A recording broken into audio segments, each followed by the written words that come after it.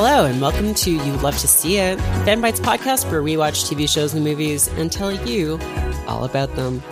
I'm your host for this week, Merritt, rich in the Reagan era K, and I'm joined by an all-star cast to discuss an all-star movie. With me this week is Fernanda, pretty motherfucker, Prouches. Hi. Yeah, you remarked, Merritt, last week that we were going like too deep into the self-deprecation in our nicknames. So I wanted to do something. Yeah, I like that. Myself. I like We that. did the opposite. That's nice. Yeah, no, this is a movie about bigging yourself up. So I'm glad that we did that. Of course, also with me is Danielle. It's all mine, Riendo. Hi, hello. I like to say that about Fanbite, but I don't really feel that way. But you know, I'm trying to. You're kind of the Tony Montana of Yeah, I'm Fanbite. trying to go with that. Yeah. Truly. Kind of the Scarface of Fanbite. I have a tiger, that I just. You have a just pet bring tiger. Out, you know, just when sit I feel behind like this it. big desk. It's true. And special guest here this week. So LB Hunktears is on the International Space Station, and but we have a special guest this week, the host of Spawn on Me, which you can also hear on the Fanbite Podcast Network. Khalif, I am my brother's keeper, Adams. Yo, can we Hey, talk what's up? about right now how dope this is going to be? Uh-huh. This is going to be unreasonably dope. I have my cross colors on. I have my Jinkos on. It's about to be on in Listen, this piece. I Do you just have bought like a Kangol tracksuit. cap? Like Yes. a Kangol hat? with I the just bought African a classic medallion. SST tracksuit last week. Oh my God. Classic Adidas black tracksuit. Let's and go. So I'm vibing on it. Let's and go. so this week on You Love to See It, we're watching the 1991 crime drama New Jack City. On the streets, there's a fine line between wrong and right, good and bad, between those who enforce the law It is a war out there. and those who break it. Gone are the days of selling on the street corners, dark alleyways, and the back rooms of some bummy-ass bar. We ain't with that no more. In a city where survival depends on friends, It's always business. Never personal. Am I my brother's keeper? Am I my brother's keeper? Yes, I am! a family out to run a city are up against cops who know its streets. This ain't business. This is personal.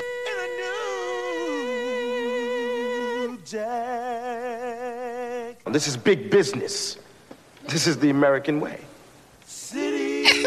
New Jack City is a 1991 American action crime film. It's based on an original story and screenplay by Thomas Lee Wright and Barry Michael Cooper and directed by Mario Van Peebles, who also appears in the film. It's his directorial debut, and it stars Wesley Snipes, of course, as the last film in our Snipes Month series, Ice-T, Alan Payne, a young Chris Rock, Judd Nelson, and Bill Cobbs. The film was released in the U.S. on March 8th, 1991. So we always like to start off the show by talking about our experience with the movie, our history with the movie. So Khalif, as our guest, I'd love for you to tell us about your background with this movie. This is the quintessential, you need to get a 40, sit on the stoop with a really small 13-inch TV and watch this movie in the middle of the summer with at least 3 people running behind you, running through a fire hydrant. It is the perfect New York City story. It is brilliant. It brings me back home to anytime I think about when me living in New York. It is absolutely the best thing on the planet. When I was watching, because I don't know what time it is. I don't know how old I was when I was watching this in the actual year that it was. Actually, let me Google my age to see how much it was. I was Yeah, 7. check your wiki so- article. Yeah, it's like. It was like, oh my God, this movie for me is 30 years old, which is the age of It's at also least 30 years old, yeah, for most people. A 30-year Well, yes, movie. sure. Yeah. It's a 30-year. They're all, yeah, exactly. I forgot time works for everybody else besides me too. Nah. And it seriously, no doubt, was this like, especially if you were living in New York at the time, this movie that like encapsulated just the vibe of the city, the vibe of, especially, you know, we're going to get into setting and stuff, I'm sure, at some point during the show, of Harlem at that time, which was very, very different than the Harlem that we know of now. And it was super cool because you had an upstart in Ice-T, who was making his kind of acting debut in the space that, you know, everyone knew him from his hip hop music and the music that he did in that space. So it was very, very different to see all of these pieces of connective tissue kind of happen in real time while all this stuff was going on in New York at that time. So it was something that I just hold dear to my heart as like the thing I love to show people who have never really had a chance to see it. So us getting a chance to do this today is going to be so much fun because this is like reliving those moments too. So this is super dope. Yeah. New York, very different place in 1991. In a lot of ways, I would say. Kind of on still in the grips of the AIDS crisis, which isn't something this movie really deals about, but is definitely, you know, related to drugs. David Dinkins was the mayor of New York. Oh my God, yeah. And New York still has not had another black mayor, which is pretty busted. David Dinkins also just died in 2020. I didn't know that. Just radically different place. This is the New York of, you know, the rest of America is terrified of New York at this point in time, I think. And you know, some of them still are, but this is like when we're getting all these movies in the 80s and 90s about New York being this hellscape. You know, Escape from New York came out late 80s, I want to say. Yep. Somewhere in the 80s. And sure. Yeah. So just a lot of those kinds of perceptions, like the idea that if you go on the subway, you're going to get fucking killed. And it did look different too. I mean, like, you know, when you see like the old stuff of like how the subway used to look, it's pretty different from how it does today, right? I mean, this came out right around when Ghost did, which is like another hilarious view of New York. I would say a very different view of New York, as we talked about in that episode, but like funny that we just watched that one as well, and also had that like early 90s, very much informed by the late 80s view of New York and the New Yorks, because there's so many, right? That's an interesting contrast, actually, because Ghost is about like white collar crime. Yep. And the kind of crime that's happening on Wall Street, you know, at the same time as the events of this movie. So kind of an educational juxtaposition. Danielle, what about you? What's your background with this movie? I have never seen it before this week. I've been familiar with it. I know about like a couple of the iconic scenes. Like I know about the, you know, I had watched the dinner table scene for sure before. And like, I knew that Wesley Snipes was like an incredibly charismatic and I will just say ridiculously attractive drug lord. Like I knew that, I knew that premise, but I actually never sat down to watch the whole movie until this week. And I'm honestly shocked that I never did. And I'm sad that I never did, but at least now I know. Yeah. Fernanda? Yeah, so I had absolutely no history with this movie. And I will say that since this is our closing film for the Snipes month, I did notice throughout that I do have this huge Wesley Snipes shaped hole in my, not huge, because I found out after last week's movie that he's actually not that tall, but I have this Wesley Snipes. Yeah, it's so big. It's such a big hole. presence. Yeah, and I really need to be more educated on the Wesley Snipes universe. I found out because he really is a tremendous actor. And with this movie in particular, not only had I not seen it, I didn't know it existed. Like it was just something that I had no idea about it. And I feel bad, but I will play the Brazil card because I can. There's no one around here to don't feel bad. Nobody can dissuade, you know. No one can be like, amazing. No, it was everywhere in Brazil in the 90s. I was there. I can inform people's visions on Brazil on this podcast. And I feel like that's powerful. Like that's a power I possess. But yeah, so I had never seen it before yesterday when I did for this podcast, and I'm really excited to talk about it because I spent all morning sort of unpacking it in my head. It's just such a rich movie in so many ways. So I'm excited about this. Yeah. As for me, I knew about this movie. I hadn't gotten around to seeing it. It had been on my list. But I will say that I had seen a little bit of it before in a bar when it was playing on the TV over the bar, and it was playing the scene where the Italian guys come in to try to get him to pay taxes, and I thought it was a vampire movie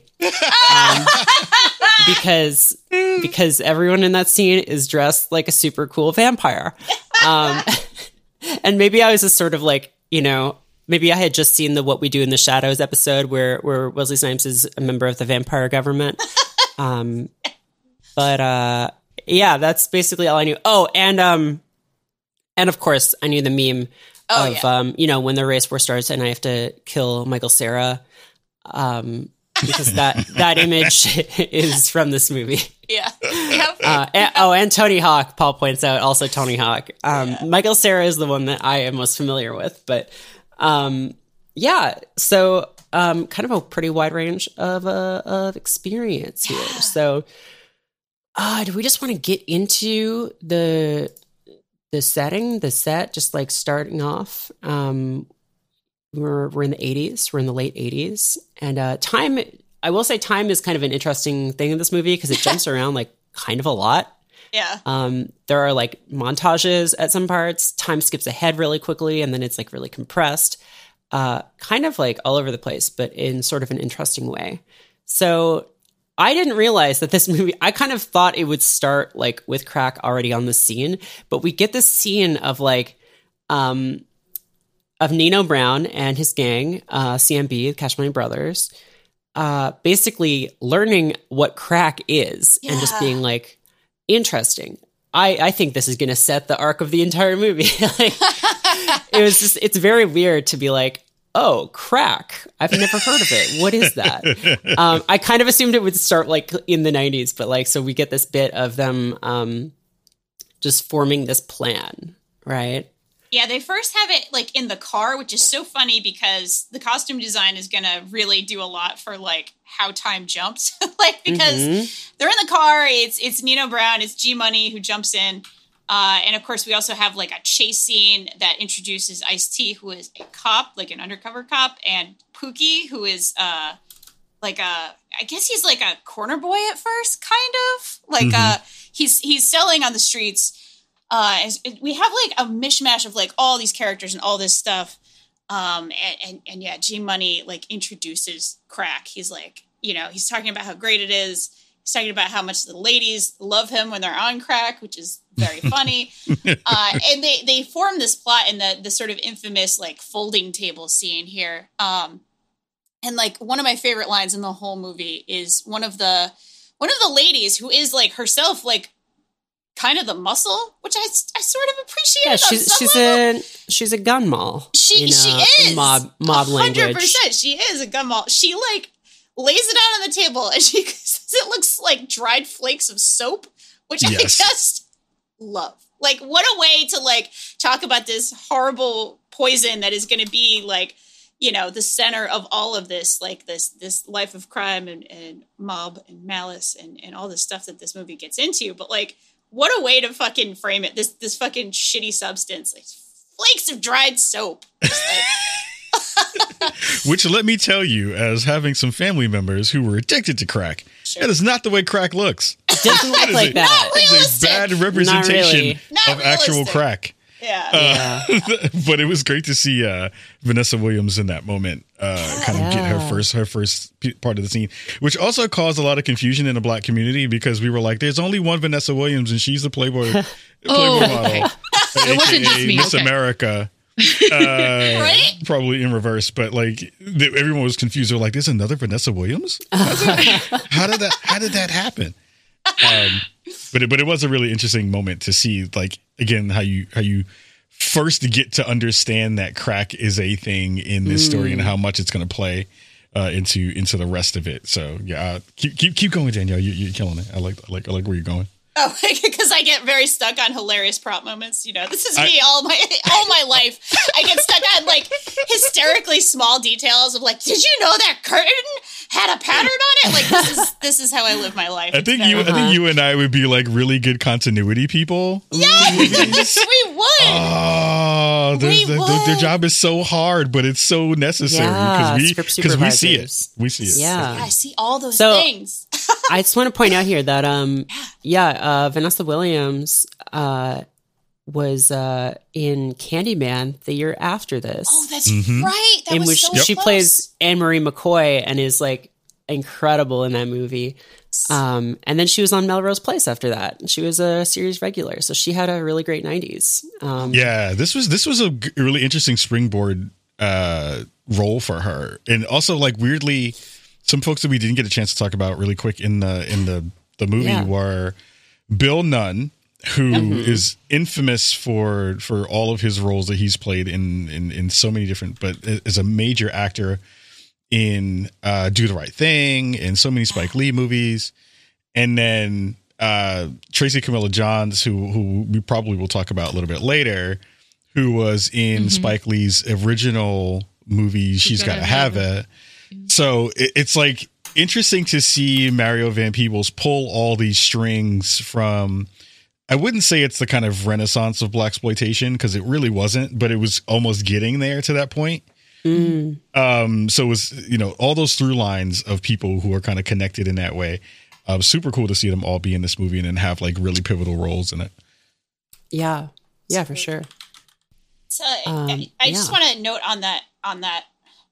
I know we're going to go through the plot a little bit more, but the biggest highlight for me in this whole movie is the performances, is seeing these actors, a lot of them much younger than necessarily the roles we would see them in later. God, I can't get over how young Ice-T looks in this movie. Like, he's so young and he's so, sorry, I don't want to just bring the thirst, but he's gorgeous in this movie. Like, I just find his whole energy, like he's physically very beautiful in this movie, but also like his whole thing is like really, really compelling to watch. Honestly, like he's very, very, very interesting to watch. But like watching Chris Rock be this young, watching all these like incredible actors who are this young, watching Wesley Snipes do the villain thing here in such a charismatic way. Like, he is the ultimate, like, listen, I know Tony Montana is like the template for a lot of this, for the like charismatic gangster. He was the blueprint. Yeah, he's the blueprint. You're right. Yeah. You're right. but honestly, Nino Brown is so much more. He feels so much more charismatic to me. He's extremely complex, right? Like, that's the whole thing, because in a way he's a cartoonish villain. Like, he's uses evil. A literal child as a human shield. Like, there's really not getting any more villainous than that. But at the same time, they paint those little, like, he helps the community, and I know we'll get deeper into the plot points, but I totally agree with you in that he is obviously a villain. There's really no denying that, but the speech at the end, and then like he's giving back to the community or whatever, just like he's a layered villain, and it's really interesting. I find that he's an easy character to glorify, and he became glorified later. He became like a cultural reference, but at the same time, you're not supposed to, right? If you pay attention to what happens to him in the movie, that's not like a thing that you want to see happen in your life. And then the way that he's acted by Wesley Snipes, and the way that he dresses and the lifestyle. And it's interesting that Merritt mentioned the vampire thing, because there is a little bit of that. I was reading an interview, a story on Far Out, and there was a quote from Barry Michael Cooper, the co-screenwriter. And he said that he wanted, like, what Nino is doing to his community is vampiric, as he's sucking the blood out of his people only via crack. We wanted where he lived, from the furniture to the candles, to show he was a monster just like Dracula. Yes. So it really did kind of have that feel. Yeah, because there's a scene that shows his bedroom, and it's like full Dracula. These like wrought iron candelabras and shit. Like, it looks like the set of a music video, slash like a Dracula house. And that's really interesting. Sheets and the whole thing. Yeah, so they definitely just like did. Okay, so that was all like super intentional. That makes sense. Yeah. Yeah, so basically, CMB gets into crack and takes over the Carter, which is an apartment complex, and they turn it into a crack house. They just like convert the whole building, and then we get like a time jump. Basically, Nino takes over Harlem over the next couple of years. And then we've got Detective Stone, who is, of course, Mario Van Peebles, and he's trying to crack the operation. And he's like, "Oh, I need these 2 loose cannons. I need just like I need my own lethal weapons. I just watched Lethal Weapon. Yeah. And he gets like, he gets Appleton, who is Ice-T, who earlier we saw him like. Try to make a deal with Pookie and then shoot Pookie in the leg. And he's like kind of like, I forget what his deal is. He's like he's not like off the force, but he's like, he's a loose cannon. He's a loose cannon. He's the guy he's a loose cannon who's not playing by the rules, but getting the job done. And then we get Judd Nelson as Nick Peretti, who is another loose cannon who is just like a weirdo. Like, he looks like Joey Fatone. Yeah, he looks a bit like Joey Fatone if Joey Fatone was like really into like the I Ching and like there is this impression that he is like a weird martial arts guy or like that he's just like a weirdo white dude. Like he is like the white guy in the movie. He's like such a weird, almost Punisher, but also the older version of himself from The Breakfast Club. Yeah. He's like a nerdy Punisher. He went on to have a fight in the UFC in the early 90s. Yes, he did. Oh my God. Absolutely. Yeah. That fits with the whole character we just elaborated on, I think. So like they get like this odd couple kind of relationship. Mm-hmm. Except they're both the loose cannon. But they're loose in different parts or different ways, I guess. And but it turns out they have more in common than they thought was different between them, as we learn later on. But so basically, Nino's like taking over the streets and he's trying to like keep his image nice by like giving out Thanksgiving turkeys and stuff.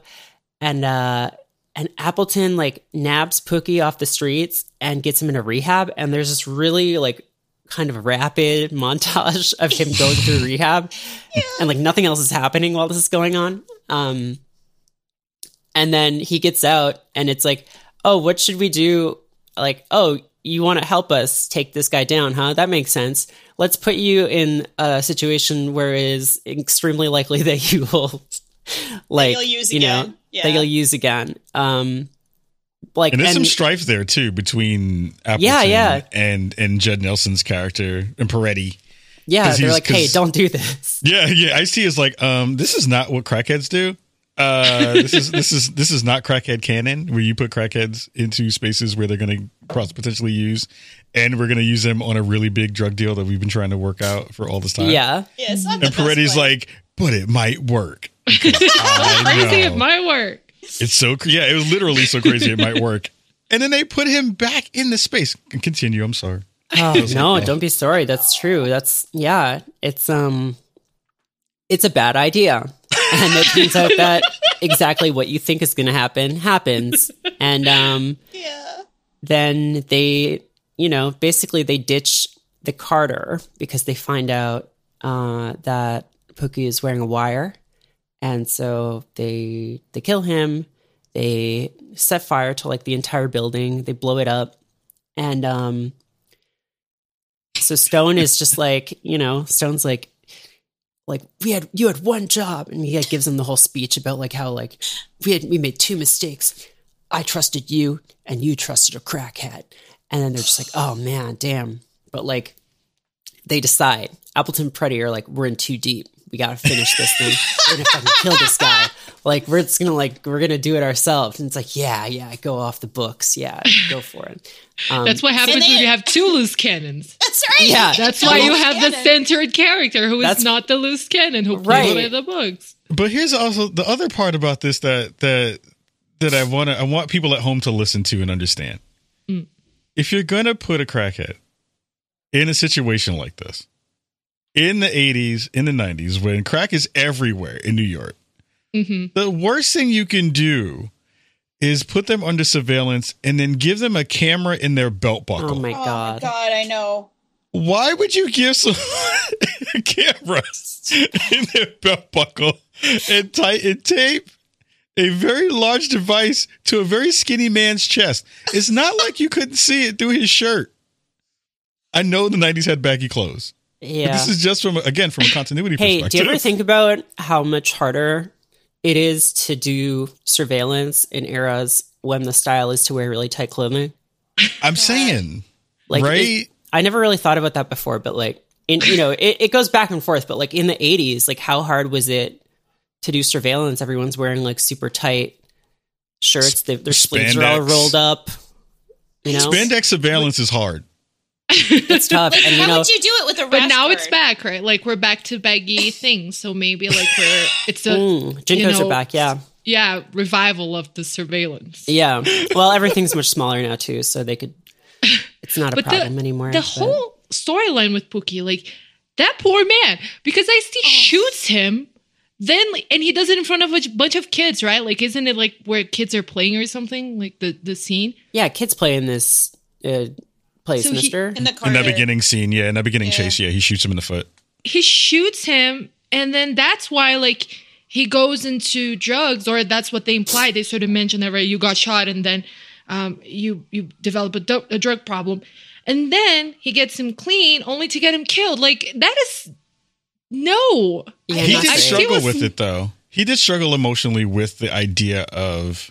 It's only putting- because he was pushing so hard for it, right? Right. Because he's right. no, let me back in, put me in, coach. Like, I want to take this guy down. I want to help It you. took him 2 minutes. Like I'm not giving him Ice-T a pass. Like, He's like, Ice-T, he's like, you put me in rehab and you saved my life. So let me try to do this for you to kind of pay you back as that part of it. But then he did wind up getting him killed because again, Peretti was like, yo, we're so close. We got to do this. Da, da, da. oh man! But I thought The Longest Yard was like the saddest Chris Rock death, and I was wrong.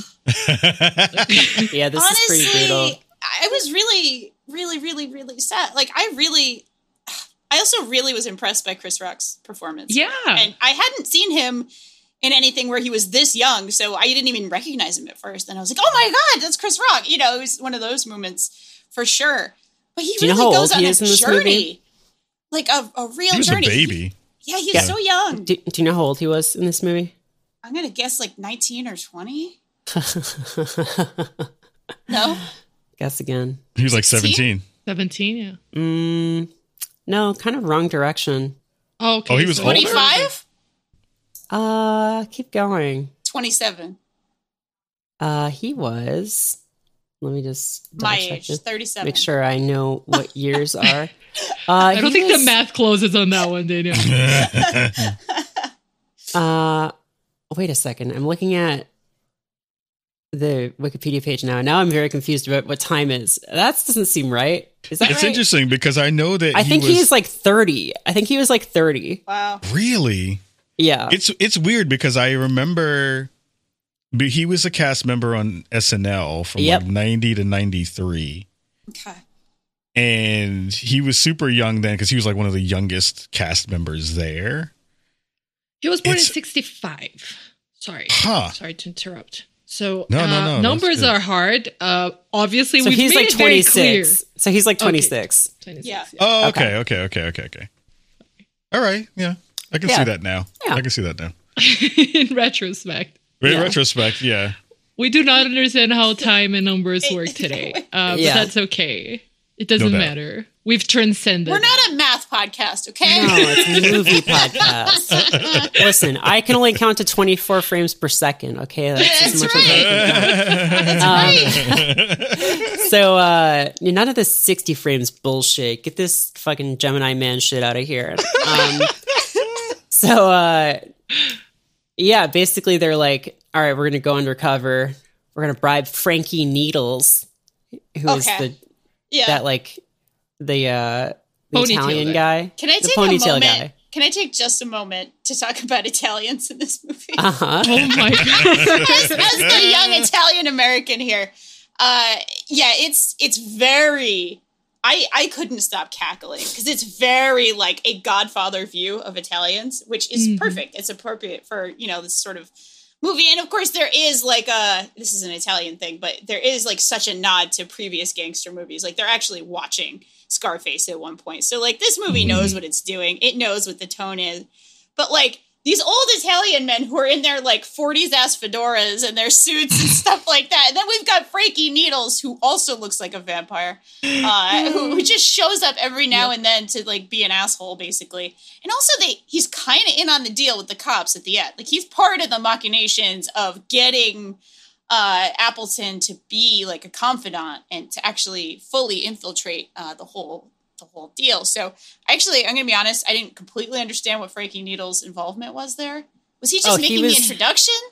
Yeah, basically. He was like, get Appleton in the gang, pretty much. Yeah. And saying very racist things. Like, he had like 3 lines and they were all so aggressively racist. They're all real racist. But then he gets his ponytail cut off, which is very funny. Yeah. Oh, so good. It was like a samurai moment or something. Like Nino cuts his ponytail off, which is very funny and good. That moment was so stupid. It was such a dumb. It was so dumb because it was so like, hey everyone, let's have our really hood Knights of the Round Table moment. Let's just start a gang war. Yeah, right. Do that, and then So the Italians try to do a hit on him, and the wedding, which is also so Godfather. That right. And then he tries to use a child as a human shield. Yeah, that's very smooth. Appleton is like, okay, maybe I'm going to shoot him now. But Keisha gets killed, and the hitmen escape, and then they do like a revenge hit where they just drive by on a motorcycle and just like kill like the entire like Italian all the mafia Italians. Lieutenants. Yeah. Why were they hanging out outdoors though? Like that's the thing. They just like conducted they underestimated a hit. him. They underestimated him, because they were racist, I guess. Like they're just racist. I don't know. Yeah. And there's also some really interesting parts within that kind of block of time within the movie, which I think is really important to dig back into, which was one, while all of this is happening, all of these parts of the movie are going through it. Alan Payne, who plays G Money, is having lots of different behind the scenes jealousy moments against Nino. He's plotting with the Italian crew to kind of get in there. He's also, because the interesting part about the whole kind of conversation around crack TM was that, at first Nino didn't want to deal in that space, but he saw that G Money was starting to kind of bring that conversation into the Cash Money Brothers, and how that was going to fundamentally change what they were going to be able to do. Then he started to say, well, like now this is the thing that we want to kind of hold on to after they get to the Carter. They start making all the money right there. You move that forward. But G Money is still having all these conversations behind the scenes because he's super jealous of Nino. And it sets up so many different dynamics of, the am I my brother's keeper, which was a fundamental and monumental moment within not only the acting career of Wesley, but it brought about so many things that we saw that kind of filtered its way out into larger sections of conversations around Black culture. But going really quickly back to that, to the wedding scene when they're in the park, a lot of people, it's funny because Keisha wasn't a big character within the movie. She had basically 3 really interesting spots in it. Yep. Where she got to do her signature line of Rockabye Baby. And people were sad when I watched this in the theater when she got killed, because it was a really special moment to have a Black woman be the power person, be the muscle in a crew, because we didn't see that often in a lot of different movies. It was a thing that just really wasn't a thing. That really stuck out to me. Yeah.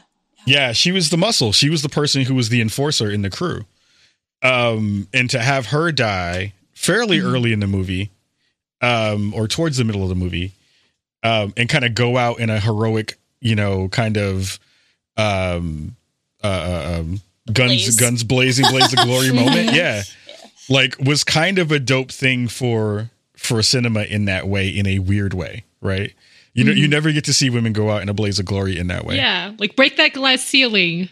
Break all the glass and the glass ceiling at the same time. So much of this, she reminded me of, is it Snoop in The Wire later on? Like later in The Wire, who's like a woman who's like pure muscle, like does not really do other things but be muscle, but do hits on people. Like I think it's is it Snoop? I forget her name. But I've never seen The Wire. People beat me up for that, but I was a sociology major, so yeah, people are confused that I haven't seen it either. I mean, a lot of this, because of course I saw The Wire before this, because my brain is weird, and that's just how things went. I saw a lot of that, and a lot of those kinds of characters, and a lot of like the more, frankly, interesting characters and characterizations in this movie. I think that's due to the script, and I think it's due to the maybe some of the pacing stuff that is a little weird, but I appreciated it because we got a lot of that characterization. It was kind of cool. And again, more interesting than most kind of gangster movies. Like, it really does go in on some complexities here, even in some fairly subtle ways. And maybe even in some, like, extremely earnest ways. But I still appreciated that. And I still appreciated that tone. Yeah. And go ahead, I'm sorry. No, it's just a very stupid observation about The Wire, because I have a running joke with my fiance who watched it. I never watched it. That whenever we're watching anything and a familiar face appears, he goes, "Oh, I know them from somewhere." And I go, "Let me guess, they were on The Wire." And they always were on The Wire. You're always right. That's all I was going to add. Please go on with your inevitably more relevant observation. No. I was just going to add a little New York anecdote for that place that they filmed that. That's in Upper Harlem. That's almost like in the Cloisters section of New York.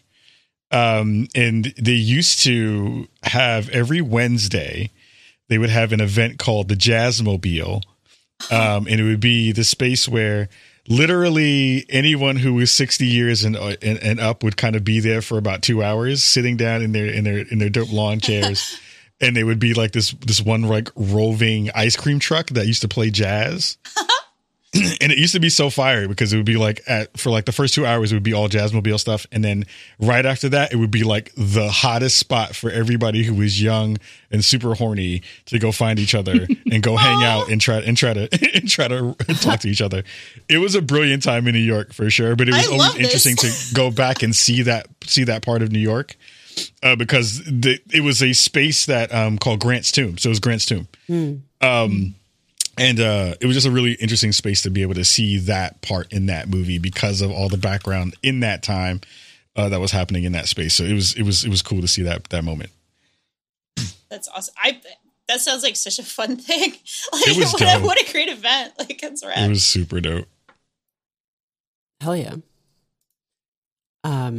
So I want to mention that Fernanda has dropped some links in our chat, and The Godfather came up earlier, and this movie was originally written as The Godfather Part 3. What? And it was based, and the main character was supposed to sell heroin instead of cocaine. I don't think it was exactly that. I think like one of the screenwriters, that's what I understood at least. But I read, honestly, kind of conflicting things from both the screenwriters on the origins. But one of the things that I read was that Thomas Lee Wright was like, he wrote a treatment for The Godfather Part 3. Right.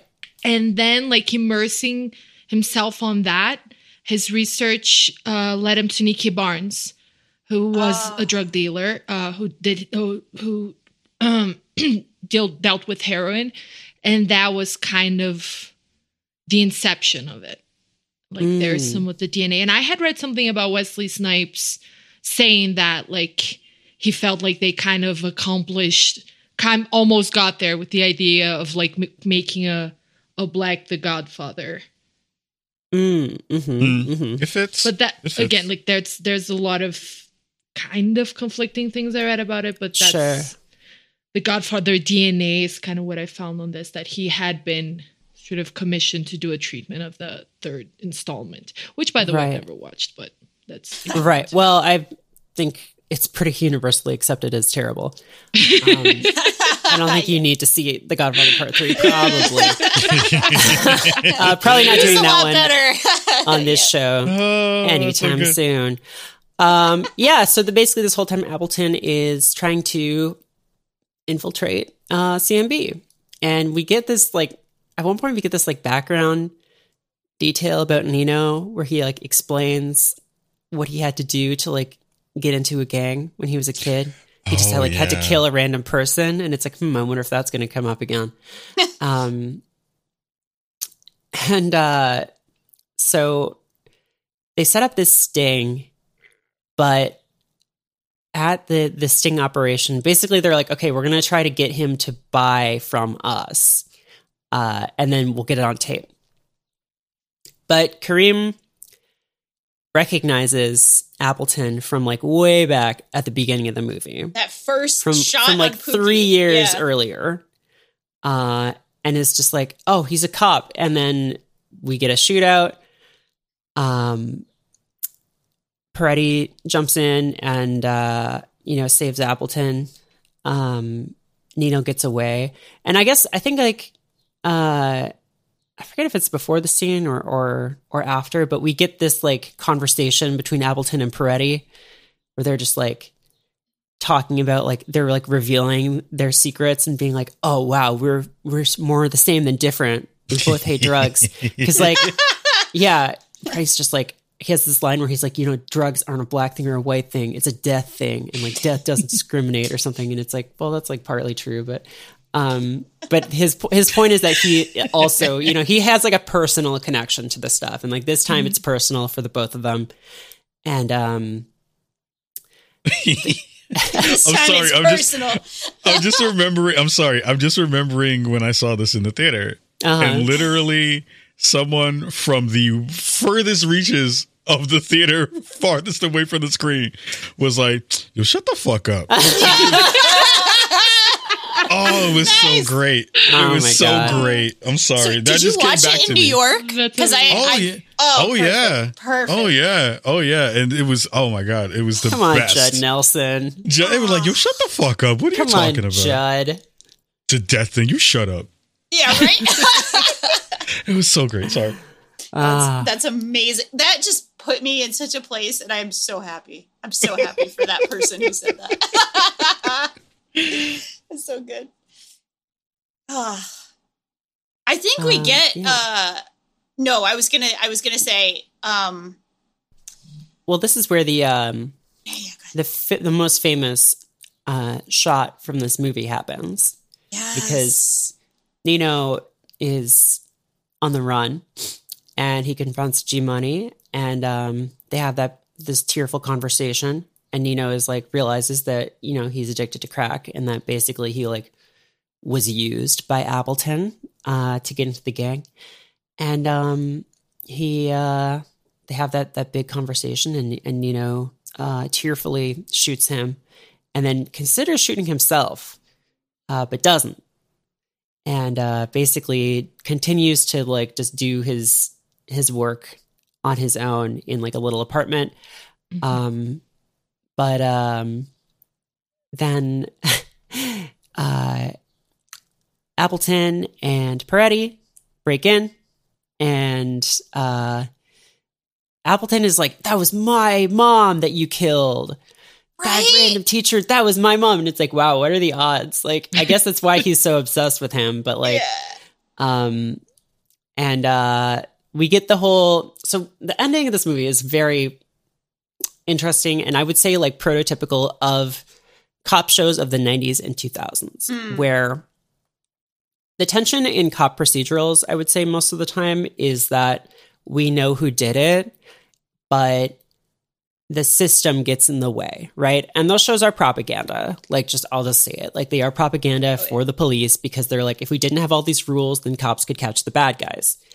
And so we get the courtroom scene where Nino gives this speech, and it's almost like Wesley Snipes is doing this so well because like he's like almost smirking while he's saying this stuff, It's just like, he's like doing, because it's like, it's true, but he's also like so self-serving and like so smart and just like knows, he's like calculated exactly what he is saying about how, you know, there are no Uzis made in Harlem. Like no one in Harlem owns an opium field. Poppy field, yeah.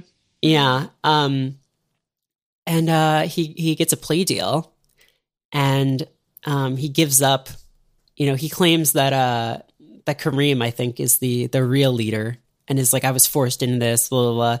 And he only gets a year. And Appleton and Peretti are just like, damn, what? Can't believe that the courts failed us. And then, of course, the old man from the beginning and middle of the movie who previously tried to kill Nino shows up and says, idolater, your soul is required in hell, and shoots him, and then he falls off the balcony. And Peretti and Appleton are just like, yeah. Smiling, like big smirk. Beaming. Got him. But like, it's weird, right? Because it's like, because this movie definitely is a little more sympathetic, I think, to just because of the fact that Wesley Snipes is sort of a main character who we spend a lot of time with. Mm-hmm. It's like a little more sympathetic to him than I would say like a lot of cop procedurals are to their criminals. So like, what are y'all feeling when in this kind of climax?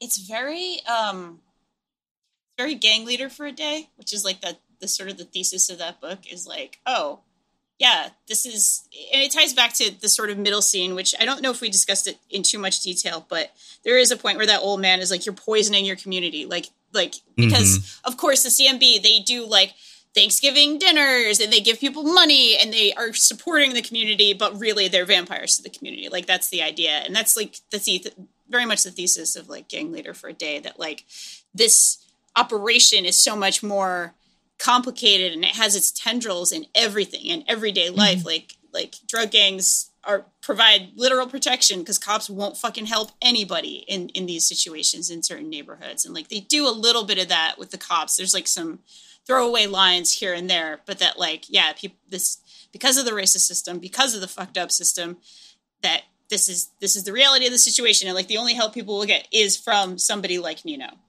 who is absolutely taking advantage of everyone around him and poisoning his own people. Like it's the truth.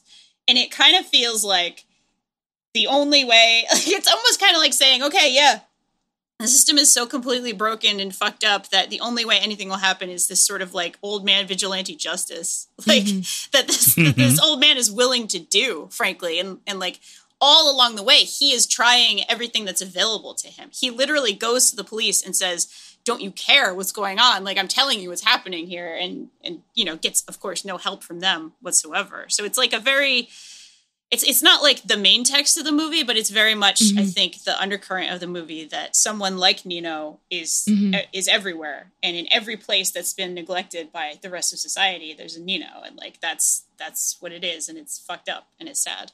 I think it's interesting too, that his death is, I think it matches sort of the ambiguity that we're supposed to like have with this character in a way, because yeah, he has a tragic end, right? He gets shot and then if that's not enough, he falls a bunch of stories ends up on the ground. But yeah. At the same time, is that necessarily more tragic or less romantic than him rotting away in jail? And it's not, right? Like, I feel like that's a more glamorous ending than just him being arrested forever for him. So I just thought that was interesting. Like, it added, I think he's a more sneakily complex character than he looks. And that, like, kind of, to me, added to it. The way he died sort of fed into the rest of his narrative, in my opinion. Yeah, it's one of those interesting things because, you know, going back to some of the points that Danielle was hitting on of who are the people who you closely either want to emulate or feel like are, you know, closest connected to you. And that conversation, you know, is a longer one for a different show, but especially during that time of the crack era in New York, where so many things were changing around that city. The Giuliani era was starting to come up right after Dinkins was mayor. Broken windows conversations were one in there, and how it all kind of worked. And during the Dinkins era, police brutality and all that kind of connection to police was a little bit different. It wasn't as strident as it started to become under Giuliani. So there were like layers of all of that made Nino a sympathetic character to so many people who watched that movie and was like, damn, that sucks that he got killed in that movie in that way. But I still don't think that he got a hero's ending in that way. Like he didn't get the good horror death. If you're a fan of horror movies, you're like, if you got a really good gruesome death, that was like props to you. They like cared about your character enough to do that for you. And he didn't get that in this movie. He got a very quick, sudden, not from a rival gang, not from the police, but from somebody who supposedly he was helping, was the person who took him out. It was interesting to see that kind of parallel the conversation around, again, Keisha or even Pookie, who had a probably more heroic death in that movie than the main kind of baddie in that space. Right. So Nino's whole deal was super weird in terms of how it went down, but he got to have his Caesar moment in the court, which I think was the thing that most people, when we watched it together in the theater, that was the thing that people talked about on the way out, was like, yo, he's right. Like, we weren't the ones who brought that into our neighborhoods. And in a weird way, it is a version of trying to get rich quick that most people who you see through music and movies now are still trying to figure out of how to emulate that version of get rich, die quick. Right. So it's a beginning of that story in that way that was kind of more spread out. But yeah, it was a wild ending for him. I don't know what happens in the ethos of what that means for anyone else, because it feels like all the other characters too wind up not really getting their due. Like Kareem got put on the hook for no reason. And Kareem was getting done dirty anyway. G Money really didn't get anything out of it besides getting nothing but, jealousy and getting shot. He has like one of the most tragic arcs next to Pookie, right? Of like, he was there from the beginning. He did so much of it, and then that's all he gets. Yeah, that's all he gets, especially because he was weirdly the most loyal, but also the most fickle, right? Because he was the person who wound up getting so much of the. He was the person who wound up getting so much of it together, but never getting his due because Nino was the front man for it. So yeah, there was a lot of interesting loose ends that did get tied up, but in the way that you would wanted them to. A lot of them were really unsatisfactory and unsatisfying for a lot of people who watched it, but it was still the like raw energy that kind of pushed it together. So yeah, it was a weird ending for that movie. Yeah. It's also very Scarface.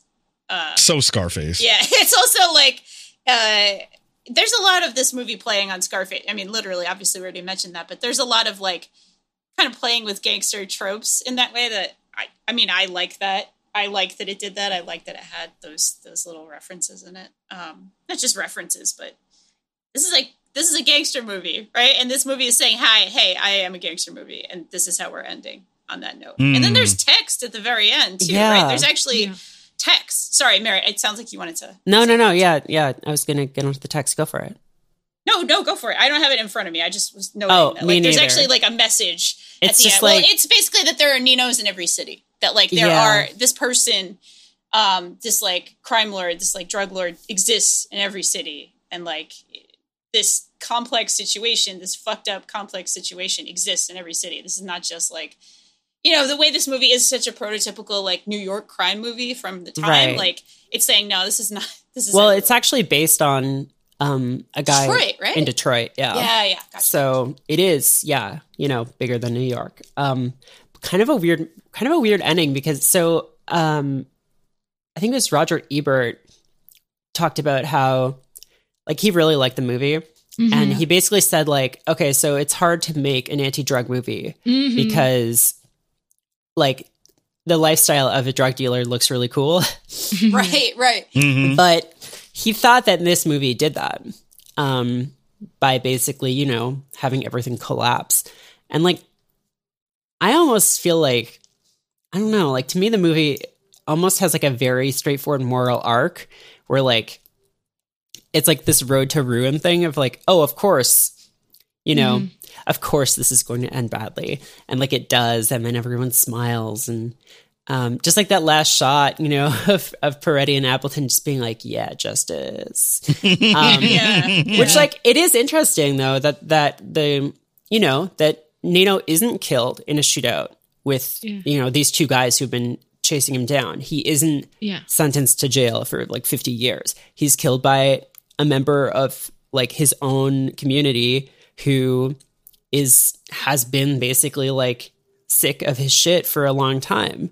And has mistrusted him for a long time and is like has suffered like under him. So it is complicated, I think.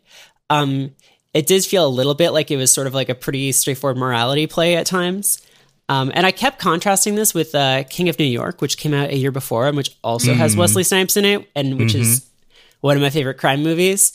And in that movie, Christopher Walken is more of a sympathetic figure, I would say, because he is trying to raise money to pay for social services in his neighborhood by doing crimes. And he also kills a bunch of people who are like into child prostitution and stuff.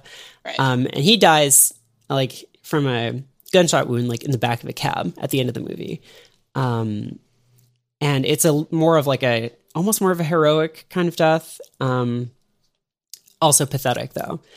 So yeah, I don't know. It's interesting. Like this movie is like take is very like, okay, so there are Nino Browns in every city. What does that mean? Like there are people who are selfish and willing to like, you know, do whatever they can to get ahead, or there are people who are willing to step into these spaces that are like these holes in like the safety net of society and you know, use that to enrich themselves or what? Because like his speech isn't wrong, but it's not wrong.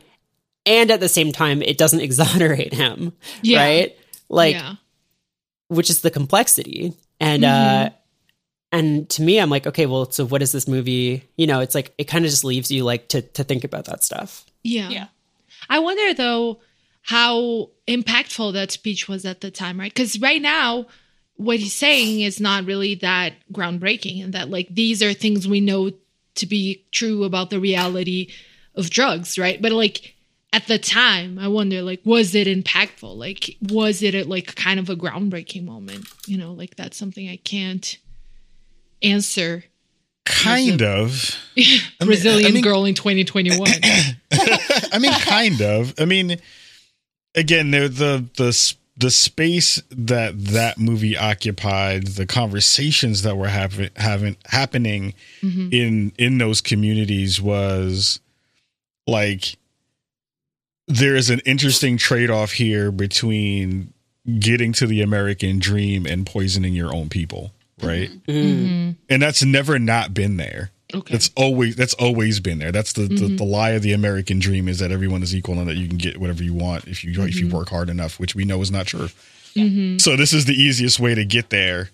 But sadly, you will have to try. There will be collateral damage, and that collateral damage looks like your people. Yeah.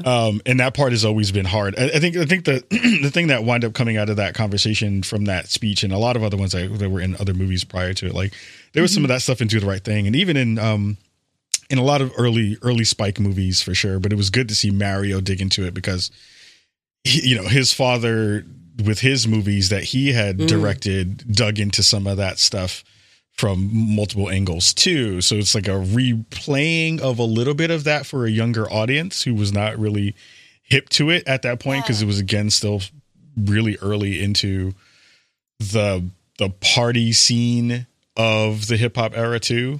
So all those connective tissues where we didn't get to money, drugs, women, music in hip hop in that space in that way yet. It was still kind of lighthearted and fun. So it winds up leading into that era of saying, well, these are the people in your neighborhood. And how do you feel about that while knowing that you have these other oppressive forces outside of that are actually the ones who are moving the puppets along? Which I think is a through line across a lot of 90s black movies in that space of like Juice and Above the Rim and you know and New Jack City, which all kind of spawned off of each other. Even you know White Men Can't Jump, you know, like even in there there's some spots in there. So it did help to reinvigorate that conversation. And I also thought that it was one of the first times you saw, prior to the O.J. Simpson trial, a black man who was getting away with crime in an actual way. Right. Like, you don't see that often in film. You don't see that in cinema at all. So to see this guy get off, you know, air quotes, get off, was also monumental to see that happen on cinema. So yeah, there's a lot of little parts to it that definitely coincide. Yeah. We can wrap up pretty soon, but I just want to point out a couple things. We didn't really talk about crack at all. And, you know, the crack epidemic, quote unquote, is a complicated issue, that I think is seen by some sociologists at this point as a moral panic, which is sort of, something that, you know, the sort of epidemic, like the sort of panic around it exacerbated the issue and made it worse. If you want to talk about sentencing disparities, in 1986, Congress passed laws that created a 100-to-1 sentencing disparity for the possession of crack compared to trafficking of powdered cocaine, which is, you know, which disproportionately affected black people. And that was cut to a mere 18-to-1 in 2010. So the crack epidemic is one of, if not the biggest, and, you know, the attendant war on drugs is like basically the cover or the reason for this, like the prison situation in this country. Also, the CIA invented crack, but, you know, no citation needed, but like definitely true. Also, yeah, crack is like, there was like a lot of weird shit in the 90s. I remember growing up and seeing Pee Wee Herman being like, "This is crack." And just like, wow, what? I don't know what crack is, but tell me more, Pee Wee Herman. Like, what is this? Yeah, what's going on here? And there's a lot of misconceptions still around crack. It's still like a very poorly misunderstood drug, I would say. Some studies find that it is like no more addictive than cocaine, powder cocaine. It's simply a more efficient means of ingesting, so that there is like like people who are already into cocaine will naturally move to smoking. And definitely if you look at the class and race associations with crack versus cocaine is still very much seen as kind of like a jokey drug that we joke about politicians doing and being like, haha, they're on cocaine. Haha, rich people do cocaine. Whereas crack is still very, very much stigmatized, and very much, you know, a different kind of joke, I would say. Yeah, that shit is still very real. And yeah, that's all. I don't know. Just last couple points for me too. If you have not watched New Jack City, a couple things. It has one of the best soundtracks on the planet. Oh fuck my God, yeah. yes. The fact that LeVert was in that singing around a barrel full of fire was great. Yes. Right? And how that was the transition between scenes was amazing. Yeah. It was the first time I saw a person who looked like me butt naked walking down the street. Amazing. I was like, that's my ass. Oh, Are you talking about the landlord? Yeah, huh? Are you talking about the landlord who gets? Yeah. Oh exactly. my God! I was like, hey, that butt looks like my butt. That's beautiful. That's that you're sharing this moment with us. That's representation. Representation of all types. Is that what you said for that? I don't want to take All credit butts. for that because that was funny. I'll take. Asses. Also, there were some interesting conversations in that movie around colorism, which was between G Money and Nino, because Nino was the dark skinned character and G Money was a light skinned character who was the one who kind of was the pretty boy in that movie. in that way. And also, interestingly enough, between Nino's wife and Tracy Camilla Johns, who he wound up cheating on his wife with in that movie, there were lots of conversations in the community around like how that played out of the light-skinned wife who was the trophy wife versus the more brown-skinned woman who was the mistress. Right. Lots of conversations in there about that, which were really interesting. And yeah, it was, again, like movies like this hold such reverence in the communities because you just don't see the dynamics that you wind up seeing in the movie like this get money, like actually get time on screen during that era, which was super wild to see that it still has gotten that way. And I agree with you, Danielle. Ice-T was pretty as hell in this movie. I forgot how pretty he was. So young. Yeah, Gorgeous. I barely He was so recognized young. him. Yeah, and it was it was like one of those weird spaces where, again, Chris Rock was acting in a movie for the first time. Ice-T was kind of transitioning into his more, which is weird because Ice-T, as a person who has made an album called Cop Killer, has played a cop for 20 years. Yeah, and this is the first time. He was the first time. Yeah. He was hesitant, I read, to kind of take the role because of that. Oh, I'm totally sure. I'm sure he was totally conflicted. And as soon as he saw that check, he was like, yo, I'm doing it. So that's always been a funny joke in the community, too, to be like, yeah, you cop killing my behind. You making that cop killer movie. And also Russell Wong. Russell Wong never got any love after. He got some love after this movie as Park, as the other chill cop. But he never really got anything else after that was of note that I remember. I'm sure you probably I'm trying to think. Oh, okay. He was in Romeo Must Die, which was fun. He was opposite Jet Li in that in 2000. That was a fun movie. I remember seeing a lot of fun. In middle school. Good. But and he's had work since then. But I don't know if he's. Oh, you know what?